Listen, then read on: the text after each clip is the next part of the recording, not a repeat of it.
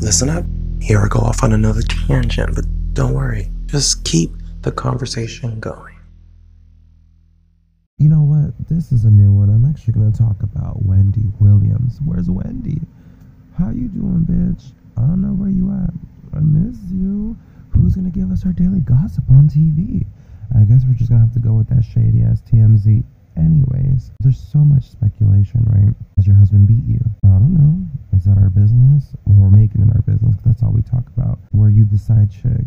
You know? Or are you in an open relationship? You know, people are in open relationships. Maybe you got it like that. I mean, you've been with someone for many, many, many years. Sometimes after a while, they like to share. And maybe, you know, the tipping point was the fact that he got the bitch pregnant. If she really is pregnant, isn't she always pregnant? Isn't that always a speculation? I don't know. I hope you do get well. I hope you weren't abused.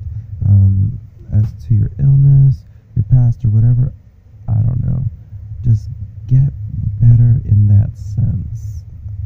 Do you think this is a stunt? Do people assume this is a stunt? Is it working? Are we worried about you? It's been more than 30 days. It's going on 2 months now. Where the fuck are you, right? Are you maybe seeing what a new formula does, a new structure does for ratings? I don't know. You know, or maybe all of this is really happening. So get well. It sucks that you got cheated on, if you did.